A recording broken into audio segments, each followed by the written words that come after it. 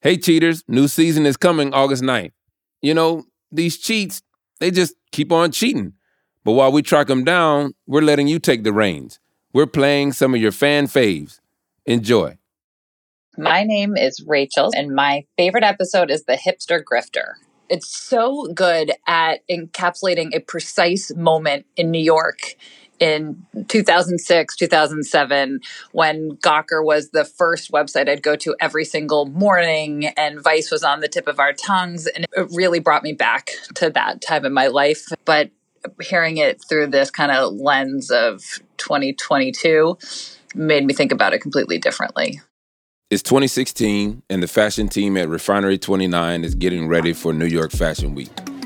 So here's a little known fact about me. I used to do lighting design and installation at shows during Fashion Week. It's really an invite-only scene. There are events, parties, and shows. You hear the clickety-clack of heels, and you see people who've clearly put a lot of effort into their outfit because you're there to be seen and see who you can see. But if you don't have a ticket or know someone, you ain't getting in. Fashion Week is incredibly exclusive for absolutely no reason. It is because the fashion industry is built upon this idea of exclusivity. That's Connie Wayne, the executive editor at Refinery 29. And because of that, not everyone gets to see and witness the fancy clothes that's put on by the fancy people who make these fancy clothes. Most people don't even understand how to get a ticket to Fashion Week. Usually, editors like Connie have to email PR companies that work for the designers to get access. There's a very specific way to send this where people understand that you are legitimate. One day, someone from a PR company got in touch with Connie. They received an email from someone saying they worked at Refinery 29. Connie thought, that's weird. We already have our tickets. And then she looked at the email. It was so close to being right, but something was off about it. She said that she was going to be sourcing new talent and old faces, which is just a hilarious way to talk about people who attend Fashion Week, old faces. She said that she was hired by the director of production content, which sounds, I think, if you don't work at a publication, to be like, maybe that's possibly a job. But it wasn't a real job, and the letter wasn't from anyone on Connie's team. I do take these moves seriously. But when I saw this one in particular, I got so excited because I recognized the name. It turns out this was no ordinary sneaking in letter. This letter was from someone Connie knew, who just a few years before had taken Connie's world of New York media by storm, a woman known as the Hipster Grifter. I think I screamed loud enough where everybody heard me. I was like, she's back! I'm Alzo Slade, and from Something Else, this is Cheat, a new series that tells the inside stories behind some of the biggest cheating scandals in history and tries to answer the question, is it ever okay to break the rules?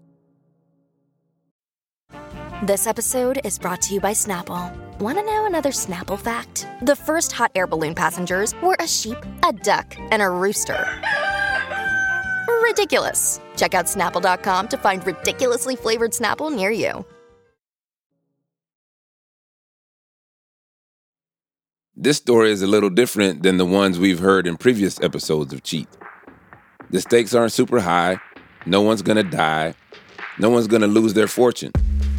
But in a way, what happens in this story is much stranger and perhaps more familiar. You've heard the sage advice of fake it till you make it. You've probably even done it. Well, about 15 years ago, a group of people, for a short space of time, became obsessed with one woman. A woman who came into their lives and in a few short months turned herself into a damn good con woman. A con woman, some would say, helped define a generation. A con woman called the Hipster Grifter. And where else would the Hipster Grifter perform her grift than right here, where I'm recording this podcast? Brooklyn, New York.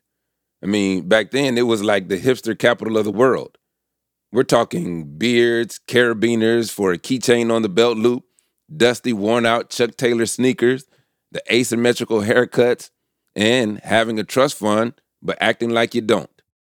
And like most people, a lot of these hipsters aren't actually from New York. A lot of people come to the city from all sort of different backgrounds, and I think you try to sort of honor that, but also allow them to do what they came to the city for, which was maybe reinvention or kind of escape. And And we had all done versions of that ourselves. This is Richard Lawson. I am the chief critic at Vanity Fair in the United States, reviewing film and television. Richard moved to New York from Boston in 2006 to work in media. It was exciting in the moment because it felt like we were at the sort of forefront of this new Web 2.0 culture. This was a new age of the internet, and people were desperate to be a part of the media scene.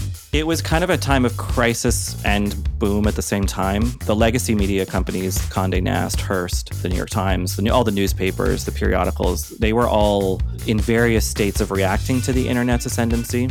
And meanwhile, this whole new startup web kind of economy was booming, and Gawker was there, and Mashable. Richard had just started his first writing job at Gawker. Gawker was a website that had made a name for itself as the go-to for New York's latest gossip. My colleagues were sort of, diagramming all of these little fads and things like that. And then people who read us would be like, but you're talking about yourselves. We didn't see it that way from the inside, but, we were kind of poking fun at actually who most of us were in a way.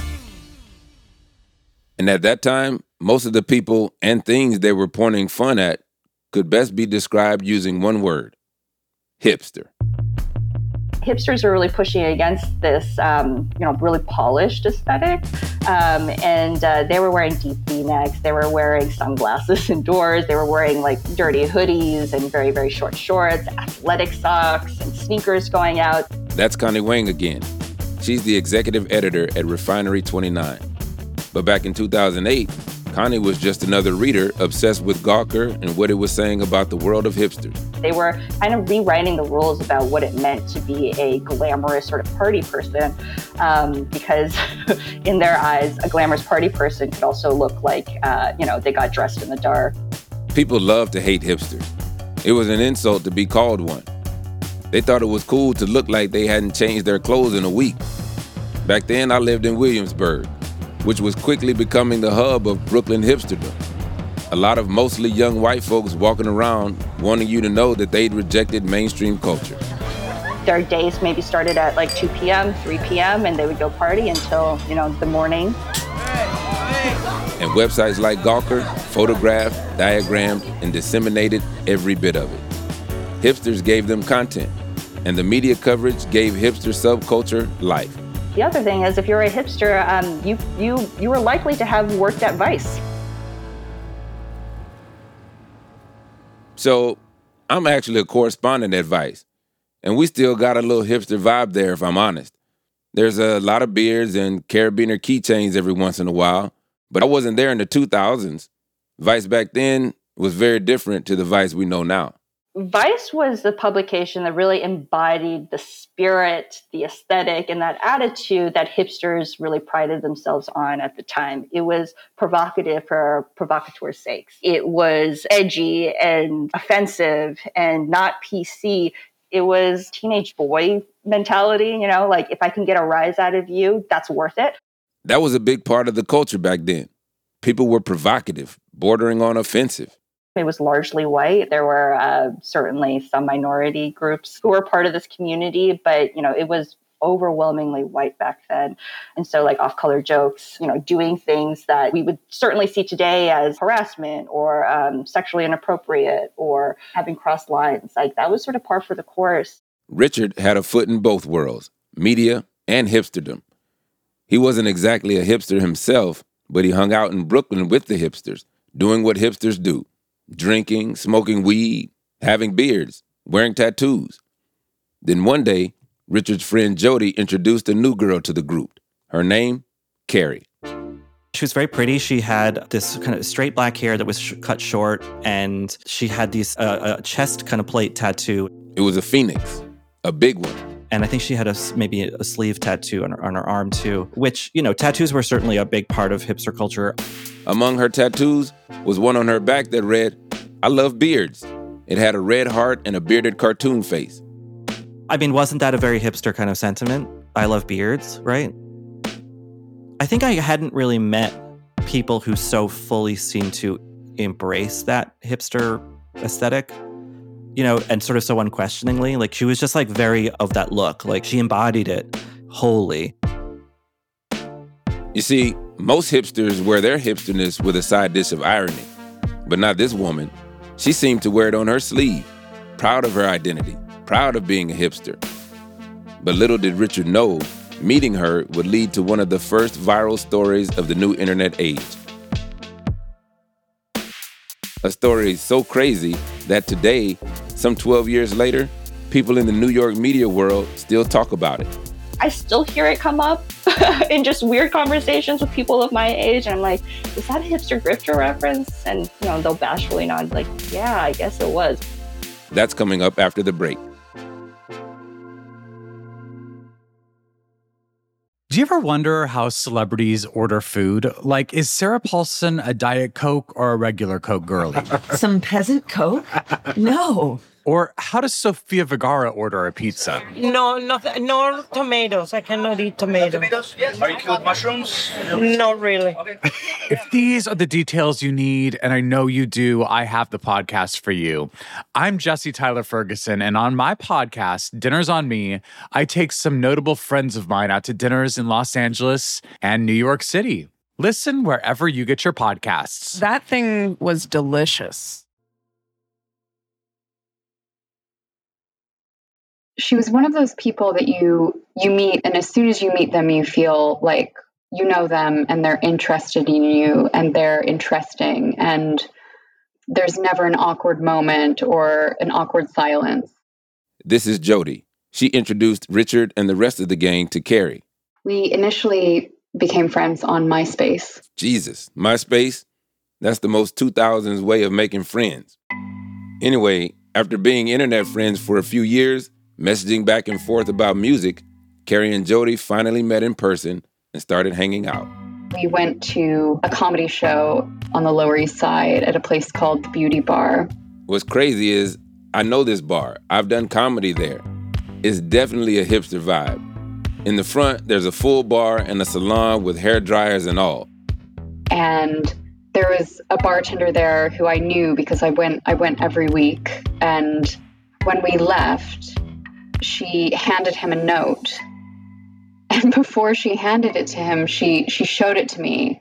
And it just said, "I want you to throw your hot dog down my hallway." And then it had her name and her number. Hot dogs in hallways, what the hell does that mean? But that was Carrie's style. Another note she wrote said, "I want to give you a hand job with my mouth," and was signed Korean Abdul-Jabbar. Yeah, this Carrie gal was kind of wild. She made these kind of sexual jokes all the time, in the workplace, on nights out, and people loved it. She wasn't afraid to straight up ask for what she wanted. And if the hipster aesthetic of "I don't give a fuck" was a person, Carrie was it. She would often make jokes about being Asian. I mean, not to kind of psychoanalyze her, but I think as kind of a defense mechanism. If you didn't know this story, then up till now, you might have assumed the hipster grifter was white. That's because a lot of the hipsters, at least most of the ones I knew, were white. But Carrie had been adopted by white parents when she was only 5 months old. From a Korean orphanage by a Mormon couple who then raised her in Salt Lake City. And she would kind of joke about it. Otherwise, she didn't talk too much about her family or her background. Like everyone else, Carrie was just trying to make a name for herself in the city that never sleeps. And she was succeeding. I remember her saying that she really wanted to work for Vice and they had a receptionist job going and she was going to apply for it. Except Carrie didn't really apply for it. She just showed up at the Vice offices one day and said, "I'm here for an interview." And they said, "Are you?" And she just kind of blagged her way into an actual job at Vice. I mean, she had the look. Young, diverse, tattoos all over her. They hired her right on the spot. By this time, Jody and Richard had spent a few months with Carrie, going to bottomless mimosa brunches, clubbing, dancing, doing hipster shit. But then one day, Carrie broke some big news to the group. I have this memory, and this sounds strange, of her chest tattoo and her talking about her lungs being sick, that there was some sort of association there where it was like, oh, just beneath that tattoo, like something really horrible is going on. She said she had lung cancer and that she was in and out of the hospital so much she couldn't keep it a secret much longer. We would, talk about like, oh, we should all go up for the day and bring her stuff and try to cheer her up. And then those ideas would get scuttled because we just like, it was not possible. When Carrie was out of the hospital, she went back to her usual sociable self, heading out to brunch, meeting the gang for drinks, but she was struggling to keep all her balls in the air. She showed me a bank account that had $3,000 in it, and she said that was her savings, but she couldn't access it because her account was frozen. So she asked her friends for a favor.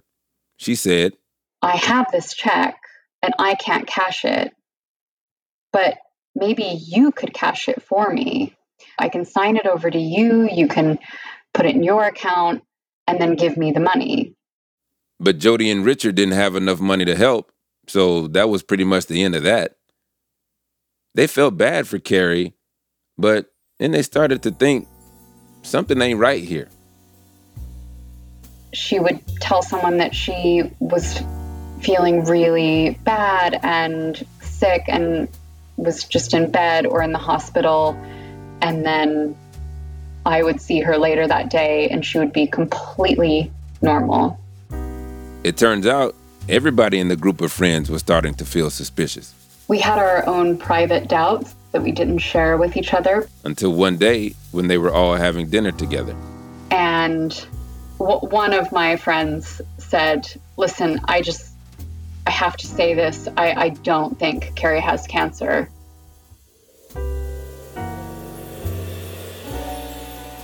And there was a huge sigh of relief, like a palpable relief in the room of everyone just saying like, oh, thank God I'm not the only one. That's all they could talk about for the rest of the night. But they couldn't be sure they were right. We went back and forth.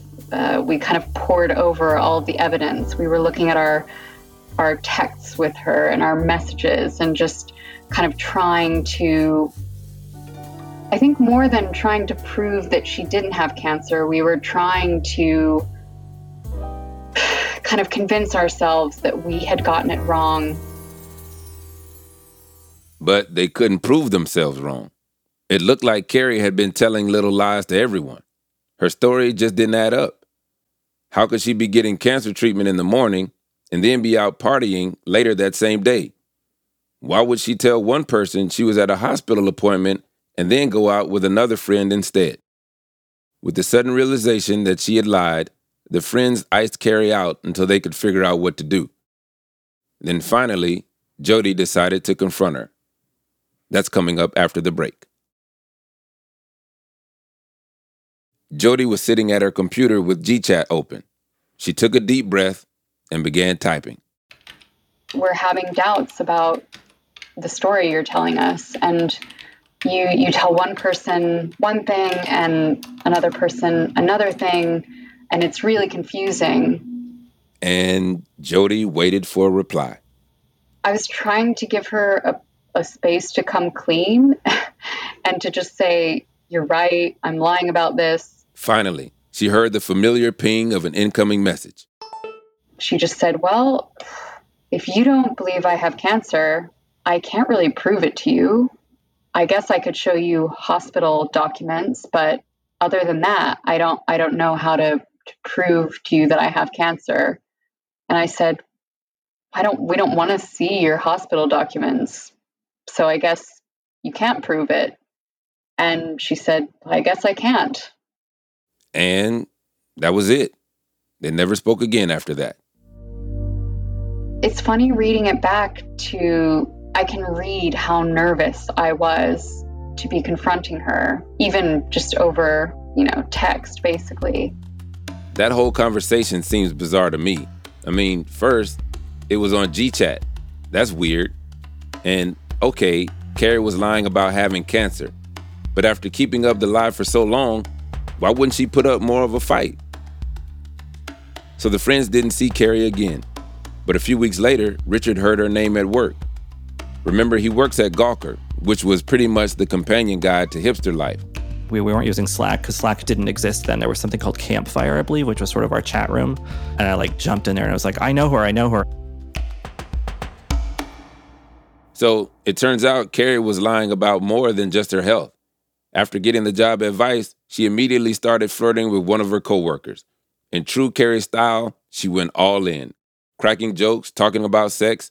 Her colleague liked it at first, but then he decided to Google her. And the first thing that comes up is a picture of Carrie's face on the Salt Lake City Police Department's most wanted list. She was wanted for forgery, retail theft, and $60,000 in bad checks. So remember those checks that she was asking Jody to cash? Turns out they were a scam after all. Imagine I give you a check, I sign it over to you, and you take it to the bank and cash it. You give me the money, but then the bank realizes that this check is no good, and they take the money out of your account. But by that time you notice it, I'm long gone with your cash in hand. So that was Carrie's scam, and she committed it over and over, often with young guys who fell for her sexual comments and her brazen jokes. $1,000 here, $800 there. Vice fired her on the spot. And this is the moment that the hipster grifter was born. The New York media went wild. They reveled in it. It's true crime to some extent without any really high stakes. There's no tragedy really involved. It's juicy. And all these new internet media outlets were made for this kind of story. Gawker basically even had a hipster grifter correspondent. Every day there was something new about her Craigslist hookups, her one-night stands, even an interview with someone who was making their name as her celebrity impersonator. That's just tragic. She was now a full-blown viral story, and that's how Connie heard about her. It was just part of my daily news consumption. I was really drawn towards her story. I followed it with a lot of hunger. Connie, who we heard from at the start of the episode, had been watching the story unfold from her college dorm room. And she was part of New York or Brooklyn lore for me, or hipster lore. She was like a mythical hipster creature. Remember Carrie's hot dog pickup line from earlier? Well, someone told the media about it, and now it was everywhere. It was a joke, and you just heard it through the streets of Brooklyn. Like, everyone was like, I want you to throw a hot dog down my hallway. In fact, I still hear it come up in just weird conversations with people of my age. And I'm like, was that a hipster grifter reference? And, they'll bashfully nod, like, yeah, I guess it was. Something was so weird and surreal about it that it was natural that she was going to become a phenomenon in New York. Yeah, but Carrie's luck was about to run out. In May 2009, Carrie received a message from a local musician. He asked her to come on tour with his band. Wanting to escape all the news coverage about herself, Carrie accepted the offer. She packed her bag and headed to meet him in Philly. But when she got off the bus in Chinatown, Philadelphia police officers jumped out of an unmarked black car and arrested her. It was a trap. The hipster grifter was finished, carted off in the back of a police wagon, and sent back to Salt Lake City to serve 9 months in prison. Then a few years later, Connie moved to New York to work as a journalist, joining the hipster culture she had always wanted to be a part of. She was working at Refinery 29 for the upcoming New York Fashion Week when, who does she see trying to get into the show? I think I screamed loud enough where everybody heard me. I was like, she's back!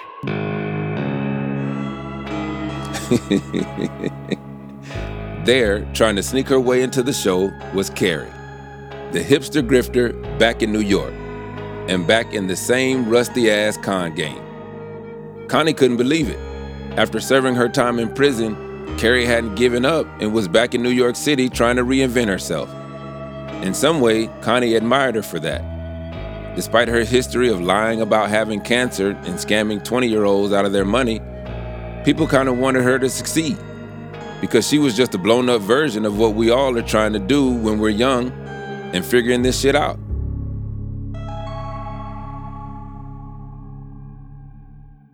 What really surprised me about Carrie was that she was Asian. I think that I always assumed that for someone to be that forward and brazen about sort of lying in predominantly sort of white spaces was white people. I wouldn't credit an Asian person for, I guess, being brave enough or God, I don't even say being deluded enough to do this, because I don't think it was a delusion. What is the difference between delusion and confidence? For her to not have any imposter syndrome, as someone at the time who had a ton of imposter syndrome, all of these things that I at the time was scared of doing, and I admired her for it. She was very much an anti-hero in my eyes. In New York, almost everyone is an imposter. Like Carrie, we've all fudged our resumes and faked it until we made it. Carrie embodied what most come to New York to do. She just took it one step too far, or maybe a couple steps too far. Richard, Jody, and their friends had narrowly escaped the hipster grifters con, but it was kind of cool to be involved in such a big moment of hipster history. One thing I think that a generation needs to sort of understand itself, or a little tiny corner of a generation that we occupied, is a sort of lore, a mythology. And someone our age breezing through running a con in the way that, you've read about kind of scam artists. It's a common trope in movies and TV and all that. It just felt really exciting to have our own scandal.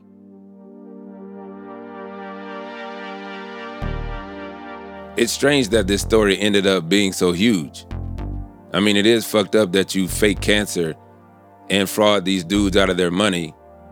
But outside of that, she was an ordinary, outspoken young kid just trying to hustle for a job. But it did blow up. And people weren't even mad about her scams. A lot of women of color actually considered the hipster grifter really, really important. And we were all rooting for her success. Not a single person was like, oh, how dare she do that? I mean, it was a funny story. It was a satisfying story for people. Idiot hipster kids in New York get grifted by idiot hipster kid. Hey, folks, thanks for listening. Just a reminder to follow Cheat wherever you get it. And please do leave a rating and a review if you like what we're doing. It helps other people discover the show. And of course, we want more listeners. Also, if you want to listen to the show without the ads, you can subscribe to Cheat Plus. It's like Cheat, but better. It's just $2.99 a month, or if you're in the UK, £2.49. And you get all of this without having to listen to those annoying commercials. Just go to Apple Podcasts and hit subscribe instead of follow. You can try it for free now. Cheat is written and presented by me, Alzo Slade. The producer for this episode is Mira Kumar. The series editor is Joe Sykes. The original idea for this show was developed by Tom Fuller. Engineering, sound design, and scoring by Martin Peralta. Our design and visual team is Emma Lansdowne and Sarah De La Rue. Special thanks to Steve Ackerman, Mark Rivers, Peggy Sutton, Lizzie Jacobs, and Ella McLeod.